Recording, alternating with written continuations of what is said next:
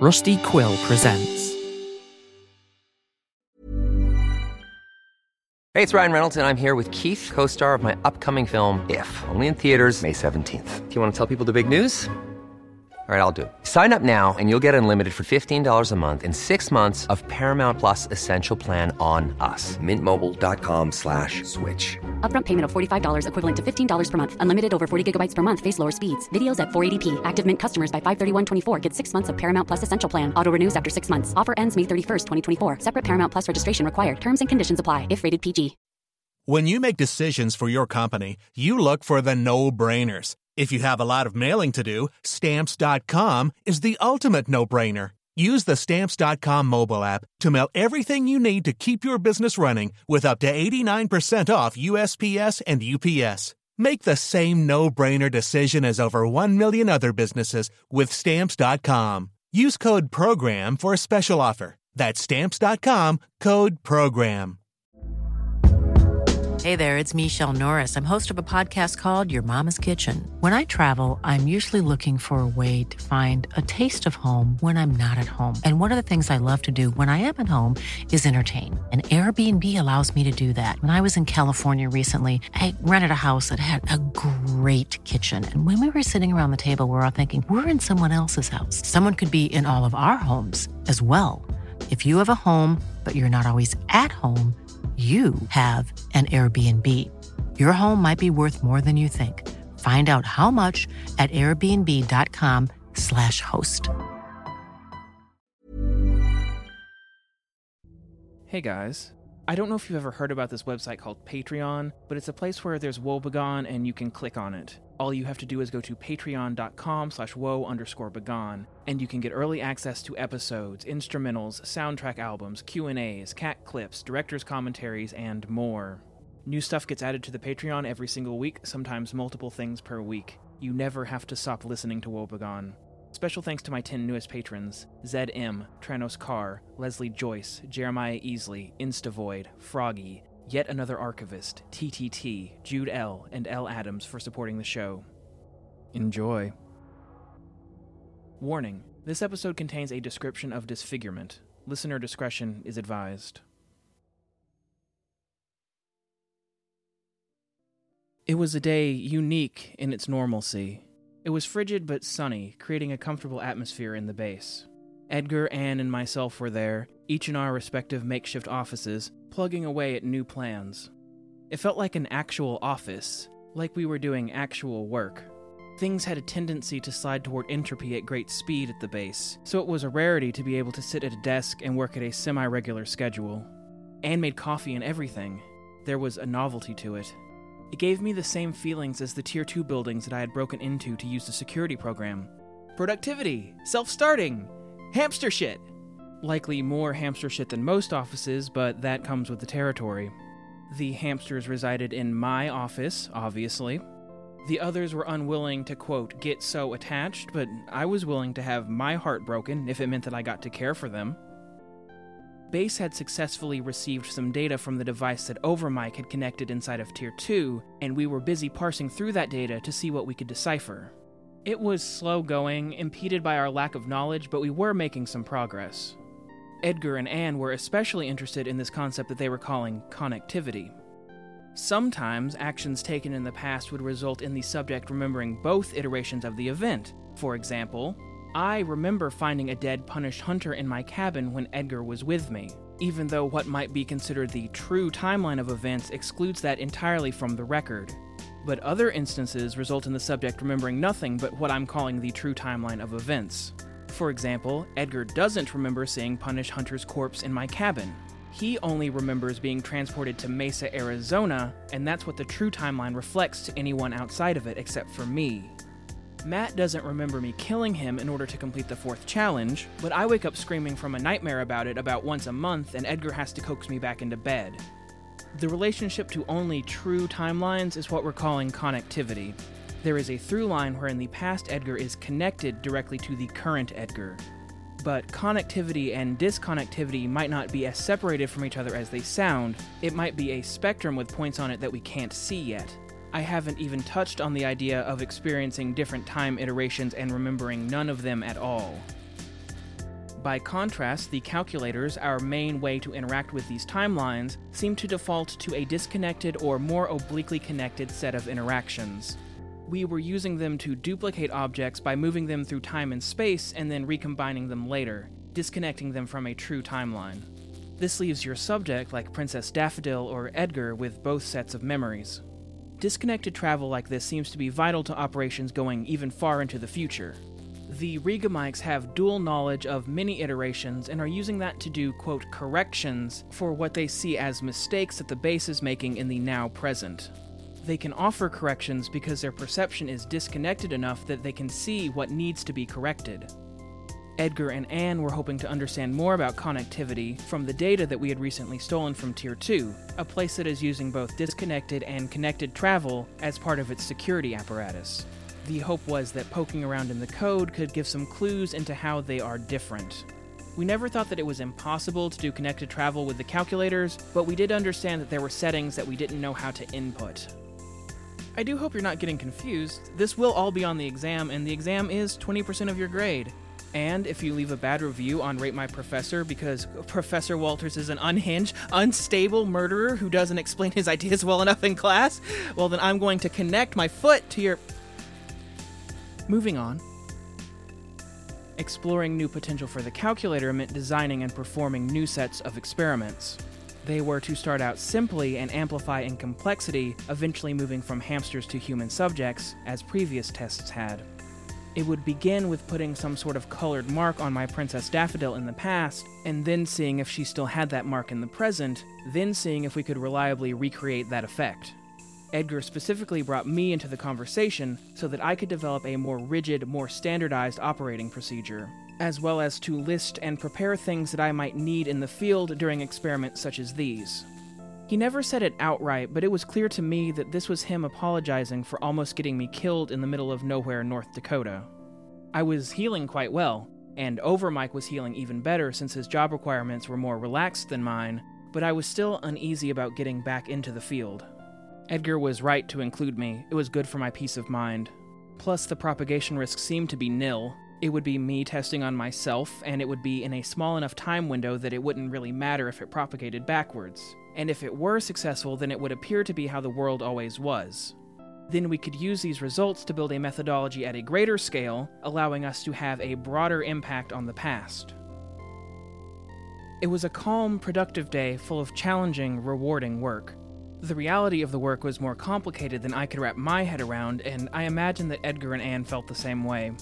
I spent hours thinking through, writing out, charting, erasing, and starting over again, trying to create foolproof situations and absolutely rocking out to my favorite tune for getting work done, Smooth Brown Noise 12 Hours Black Screen for Sleeping, Working, Studying.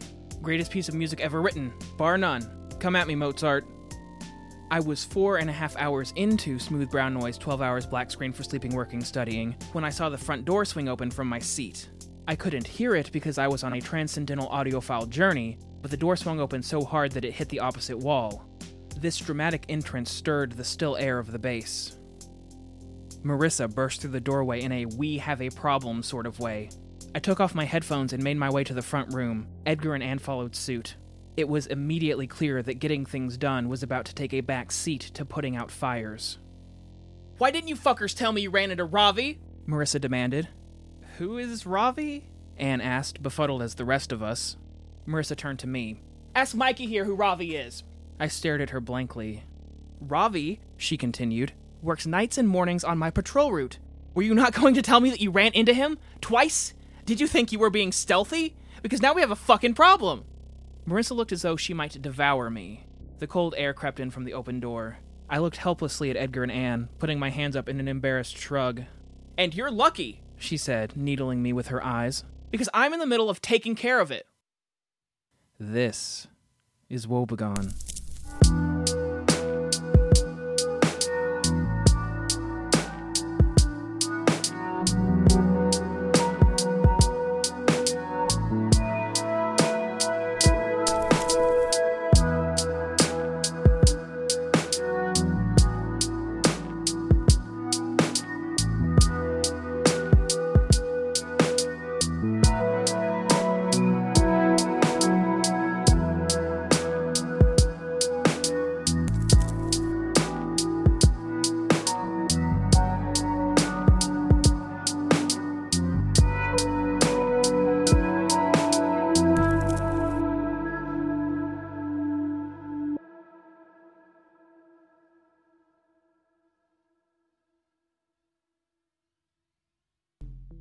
Marissa Ng, as you might imagine, is someone who doesn't take kindly to being kept in the dark about things that involve her. She was part of this now. She drove her patrol cart through the Tier 2 fence to come to our rescue. Propagation be damned, she was entitled to information. I was highly sympathetic to this point of view, having seen the wrong end of need-to-know bases all too often, though I was too weak-willed to put my foot down about it. And Marissa was about to explain how this approach had completely backfired. I offered her a seat and asked her if she wanted a cup of coffee. She ignored me and began telling us what was going on. I ran into Ravi this morning when he was getting off shift and I was heading back to the cabin to get some sleep, she said. You guys are lucky that he likes me so much. I trained him, showed him everything that he knows, I kept him under my wing, and made him the best damn security guard he can be. He's young, looks up to me, asks me for advice. He even started calling me the Bear Slayer after they put the bear up in the cafeteria. I don't mind having my ego stroked. You guys know that I don't get along with everyone, but Ravi's alright. He's a lot like you, Mike. Talks too much. That's Mikey, alright, Anne added. He brought it up as casually as me telling him what I had just had for dinner, Marissa explained. Hey Marissa, I know it's not technically our jurisdiction, but I've been seeing shit on the other side of the fence. That shit being, drumroll please, you, Mikey. He doesn't know who Mike Walters is, but he's seen your face. Ravi says that he's seen you sneaking around in Tier 2 twice. Once the night before I saved your asses inside of Tier 2, and then the other a few nights ago. Ring any bells? Well, the second time was over Mike, so that's not technically my responsibility, I said. Right, not your responsibility, so that makes it okay then, Marissa said. I blushed. If someone had told me that something was going on, I could have taken those shifts and then looked the other way. So I had to sit there and try to play it cool with Ravi. Something going on in Tier 2? Whatever could you mean? He believed me, no reason not to. Yeah, boss. Oh, he calls me boss sometimes. I hate it. I'm not his boss. Yeah, boss. I'm working on a report to file with Over right now. There's just some sort of connection that I'm missing. I want to point him in the right direction when I tip him off, you know? And I told him I understood. Well, man, that's so weird. Who all have you told about this? Just you. And when he said that, that's when I knew that I had exhausted being cool about this. She had stopped gesturing with her hands and had put them together, rubbing the opposite palm with her thumb. So you're saying that things got hot? Anne asked. Marissa scoffed. Did you already hide the body, or is that why you're here? I asked. Fuck you, Mike, she scowled at me. I didn't kill him. He's tied up in my cabin right now. We're not killing Ravi. Dumb kid just needs the fear of God put in him. We all stared at Marissa, triangulating what next to say. So is he alone in your cabin right now? Anne asked. No. Over Mike and Edgar are there keeping an eye on him until I get back, she said. I filled them in, and then we all decided together that I should come here and establish initial communications, since I'm the one who knows the whole story. That does sound like something that I would suggest, Edgar said. Our earpiece has end-to-end encryption, but there's no point risking things with you giving a phone call to base. Marissa continued. Hunter was headed to Ravi's cabin when I left to find and destroy any relevant documents. I told him to burn the place down if he couldn't find them. He should be about done with that. Edgar, I'm going to assume that you're going to suggest the same thing that you said in my cabin? You mean stopping Ravi from ever seeing Mike? Edgar asked. Nailed it, Marissa said. You're gonna press Control-Z on this? I looked at Edgar sternly. We weren't prepared for that. So, I feel like we need to come up with a better way of solving our problems than kidnapping, Edgar said. But we can try to prevent any of this from ever happening, kidnapping included. That's what we've been working on all day. So I say let's connect to the Overcrew and see if they can help us out with this.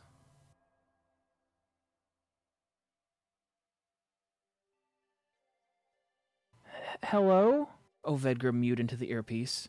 I could hear someone else shifting uneasily behind him. We are here with Ravi. Marissa just left us here with him? His tone gave away how uncomfortable he was with the situation. Put Mikey on, I said. Sorry, Edgar, he just has more experience with strangers tied up in cabins than you do. And I don't want two Edgars to talk to each other that much. It increases the likelihood of a cowboy iteration. I could hear Overmike seizing the earpiece and muttering something about cowboys as well. What can I say? Great minds think alike. Great mics think a mic. Don't put that in the show. Hey, so Marissa filled you in? Mikey asked. We wanted you guys on the line before we started asking questions.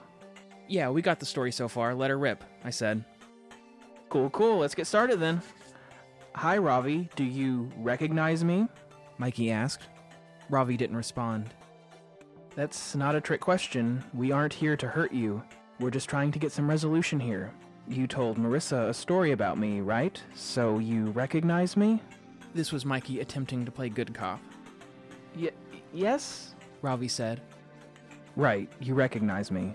Okay, so before we go on, you understand that you don't owe Over anything, right? Mikey asked him. They are a shady, covert operation, and they do not care about your well-being. They would just as soon kill you to make sure that you didn't tell anyone what you saw as they are to reward you for doing your duty. Do you understand? Hey, Bass Mike, he nodded. Sorry, I'm speaking to my team through an earpiece, so they can't see you. Ravi, Marissa is at the base with my team. She is on my team. We are doing things that Over can't know about. Do you understand? Mike, he nodded again. Information has to be very tightly controlled or it's going to spill out everywhere. It's nothing personal, we just can't let this get away from us, you know? Marissa respects you, she's your friend. More like work acquaintances, but whatever, Marissa grumbled. Mikey continued. All we want is to interface with you to determine how we can alleviate tensions from here. I know that we can come to an arrangement that makes both of us happy. No one has to get hurt. But if you had filed that report, it would have hurt me and Marissa terribly. We don't want to hurt you. We have a technology that makes us capable of an enormous and profound evil. And no offense to you, Ravi, but I have killed men that I liked a lot more than you, people that I considered close friends or family. But we don't have to resort to that today, do we? We only want your cooperation. Can you repeat back the gist of what I just told you, just to make sure that we understand each other? What? I could tell that final off-microphone What? was directed at the harsh gaze that Ovedgar was giving Mikey, because that was the same look that Bass Edgar was giving me. I gave Edgar a look back of, well, what am I supposed to do about it? I thought that Ravi might either stick to his silence or start screaming. Either would have been an understandable response. Instead, he started talking immediately. His nervous energy was palpable. So, my takeaway is you guys are terrorists. Marissa's a terrorist. I assume that you guys are the ones that attacked that building in Tier 3.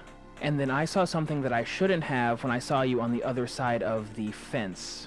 There wasn't any bile in his accusation that we were terrorists. It was all stated very matter-of-factly. And then I was going to report the suspicious activity that I saw to my boss, but when I told my boss, she was in on it. Stressing again that I am not his boss, Marissa reminded us. And now, sorry, we are getting to the point that I don't understand, Ravi said. You're going to kill me, but you want me to understand why you're killing me, like a Bond villain, but also you're trying to be really nice about it, I guess? I guess I don't understand what else you could possibly do. We're not going to kill you, Ovedgar said, sounding slightly perturbed. You heard him say that we don't want to hurt you, right? But I'm not an idiot. I know what goes on out here, and I saw what I saw, Ravi said. You could pay me off or threaten me with violence, and then I'd be a loose end wandering around Over. I would be a ticking time bomb, ready to blow up your whole operation at a moment's notice. And of course now I'll remember this too, being tied up in Marissa's cabin, that's no good. And I know that I'm not giving you any ideas. Marissa is smart enough to have thought about all of this. And at the end of the day, you can't make me unsee what I saw. Mikey chuckled. Well, you're wrong there. The plan is to make you unsee what you saw. And that's why we're talking to you. We need your help in that regard. We have methods that you aren't aware of. That's why we don't have to kill you. Or rather, if we kill you, it will be an accident. I promise. I don't really know what you mean, so I don't see how I can help you, Ravi said. Well, let's start from the beginning then, Ovedgar said. Do you start your patrols the same way every night, for instance? I think so, yeah, Ravi said. I don't know how that helps. Me and Marissa split the cart. I take it from the lot after she's done with it, fill out my paperwork, and get going. Same route every night.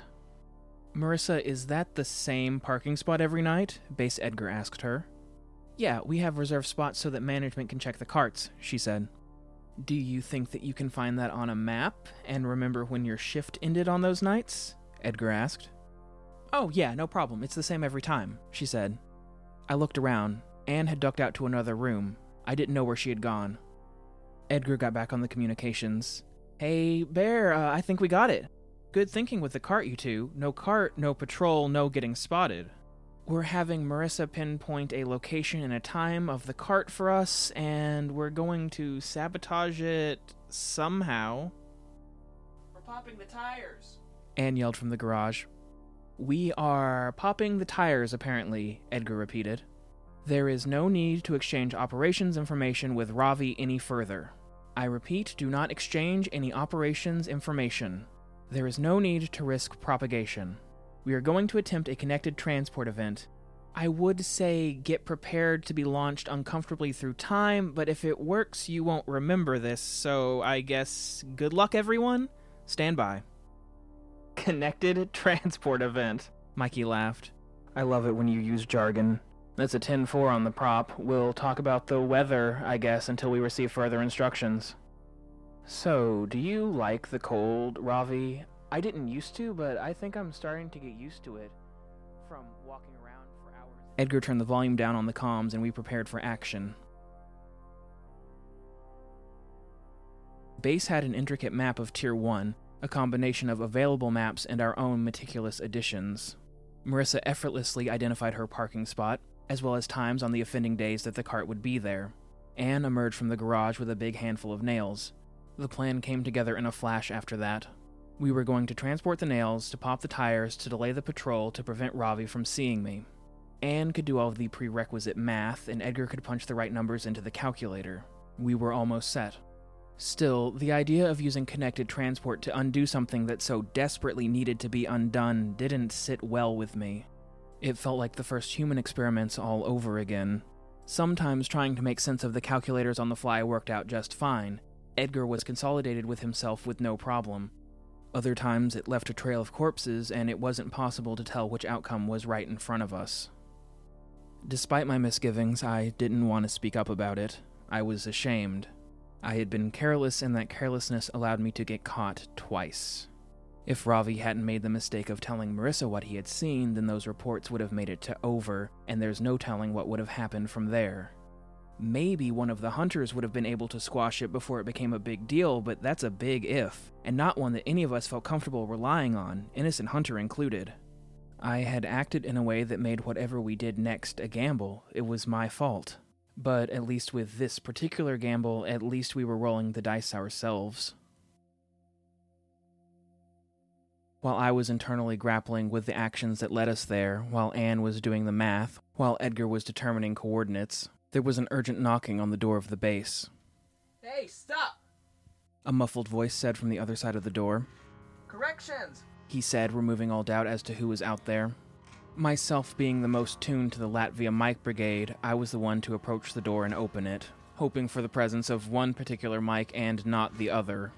I certainly didn't expect what I saw.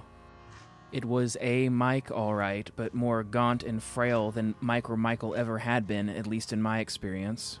He looked as though the world had chewed him up and spat him out. His right eye was completely clouded over.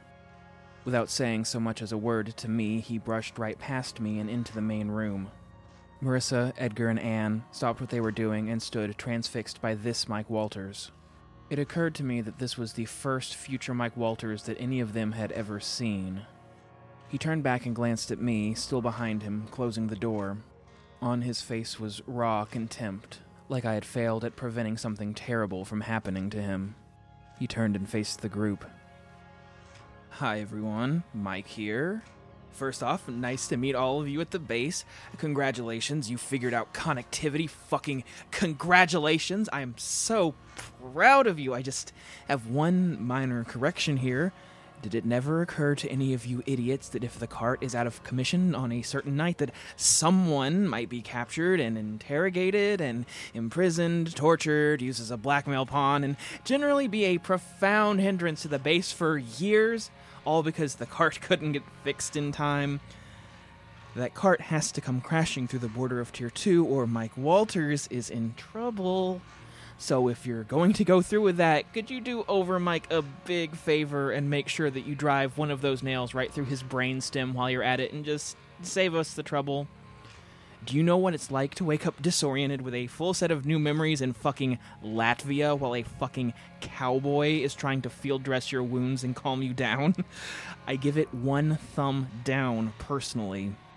He held up his left hand to show that it was missing the thumb. It was long scarred and healed over. Whatever happened to it happened a long time ago.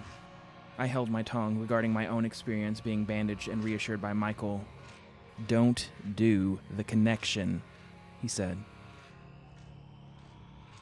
Everyone stared at Mike, unable to speak. I wondered if Overmike had heard him through the earpiece or if he was innocently making chit-chat with Ravi. "Mike, but you weren't like this when I met you," I said. "We haven't met yet, dumbass," he said. I understand that's a contradiction, but it works out. Connectivity works via a decision matrix. It allows you to suss out the general outcome, for instance, me standing here looking at you through my only good eye. But predicting the end points is a whole other endeavor. As it stands at this very second, the de facto decision is apparently to continue with the connection, which means that the result of that connection is still viable, evidenced by yours truly. Don't ask me how exactly it works, but this is how the tech overcomes the initial paradox of time travel. Logically, if you succeeded in doing what you intended to do backward through time, then you wouldn't ever need to use time travel to accomplish your goals, so you wouldn't use time travel, so the event wouldn't go as intended, so you would need time travel, and so on in an infinite loop forever. None of what we do would be possible if that connection between the present and the past couldn't be overcome. "I don't think I understand anything that you just said," I replied. "I know," Mike huffed. "But if we agree to stop what we're doing, then none of this will happen to Mike, right?" Anne asked. I couldn't help but notice that she was still holding the nails. "Correct. I go back to whatever I was before this decision rippled out into the universe," Mike said. "It's that easy." "Okay, and what about Ravi?" Edgar asked. "Impossible for me to know. Something different happens," Mike said. I looked nervously at Anne, who was still holding the nails. "Anne," I said, gesturing towards them. Oh, right," she said, setting them down on the table. Mike was still there, even though it felt like a decision had been made. "We can figure something out. This isn't our only option," Edgar said. He looked Latvia Mike in the eye and grimaced. "I'm sorry, Bear. I didn't know." "It's worse for you. You're the one that has to look at me all the time," he said and winked at Edgar. It was the first levity that he had shown. A good Edgar can melt even the hardest of hearts. I felt oddly territorial in that moment. "We should let them know over the earpiece," Marissa said. Edgar and Anne nodded. Marissa shuffled her feet. There was a look in her eye that I had seen before, when I told her that she had shot me and not the bear. The look that she gave when her confidence and strength was subverted to terrible outcomes. And just like last time, I felt oddly compelled to console her, even though she was the one who had hurt me. "Hey, Bear. You still on the line? Change of plans, buddy," Edgar said into the earpiece. "We got a correction, and long story short, we are abandoning the connectivity plan." "Okay, but we still have Ravi tied up here. What's the new plan?" Mikey asked. "Anything else, babe?" Edgar said. "The correction did not come with a new course of action. We've just got to get back to the drawing board. It was during this transmission that Latvia Mike brought into the equation only between the connectivity between himself and the failed plan to sabotage the cart, blinked out of the room in less than an instant. It felt like thunder struck where he had been standing. It reminded me of the times that I had been transported, though none of us at the base went anywhere. I fell backwards onto the couch behind me. Marissa braced herself on the desk. Anne and Edgar were already sitting down. The room was quiet and still while we got our wits about us again. I could remember everything that Latvia Mike had told us. Of course I could. His warning would be useless if we forgot it when he left. It was disconnected in that way. I would be outright lying to you if I said that I understood all of that. The more that anyone discovers how it works, the less I seem to know about it. I'm gonna fail the exam. I'm gonna give myself a bad review on Rate My Professor. "Edgar? Mike?" Edgar? Overmike was calling out to us from the earpiece, becoming increasingly concerned. Hey, is everything okay out there? You cut off mid-sentence? Edgar? Edgar scrambled back to the microphone as soon as he could manage. Yeah, we're fine. His sudden lack of breath did not instill confidence. There was a sudden transport. I think we narrowly escaped catastrophe, but we do need a new way of dealing with Ravi. We could always kill him, Overmike said. I know we told him that we wouldn't, but... I could hear Ravi sputtering, What? in the background. Don't freak him out like that, Base Edgar said. There was legitimate disdain in his voice. We're going to figure this out. All this means is that we're back to where we started. We are not in the red yet. All right, let's get back to it. What's the new plan? This has been Woebegone. Next time, how do you solve a problem like Ravi? How do you catch a guard and pin him down? Thanks for playing.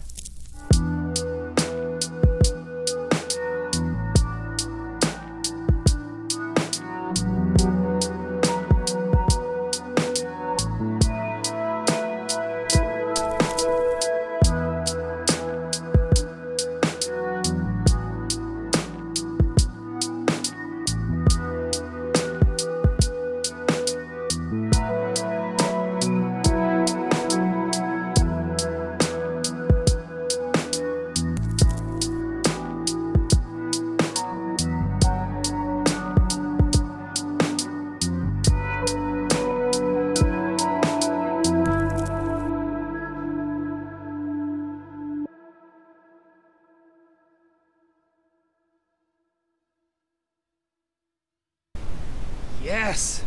This is my shit! Yeah, this part right here, it's coming up. Listen. Fuck yeah! Brown noise.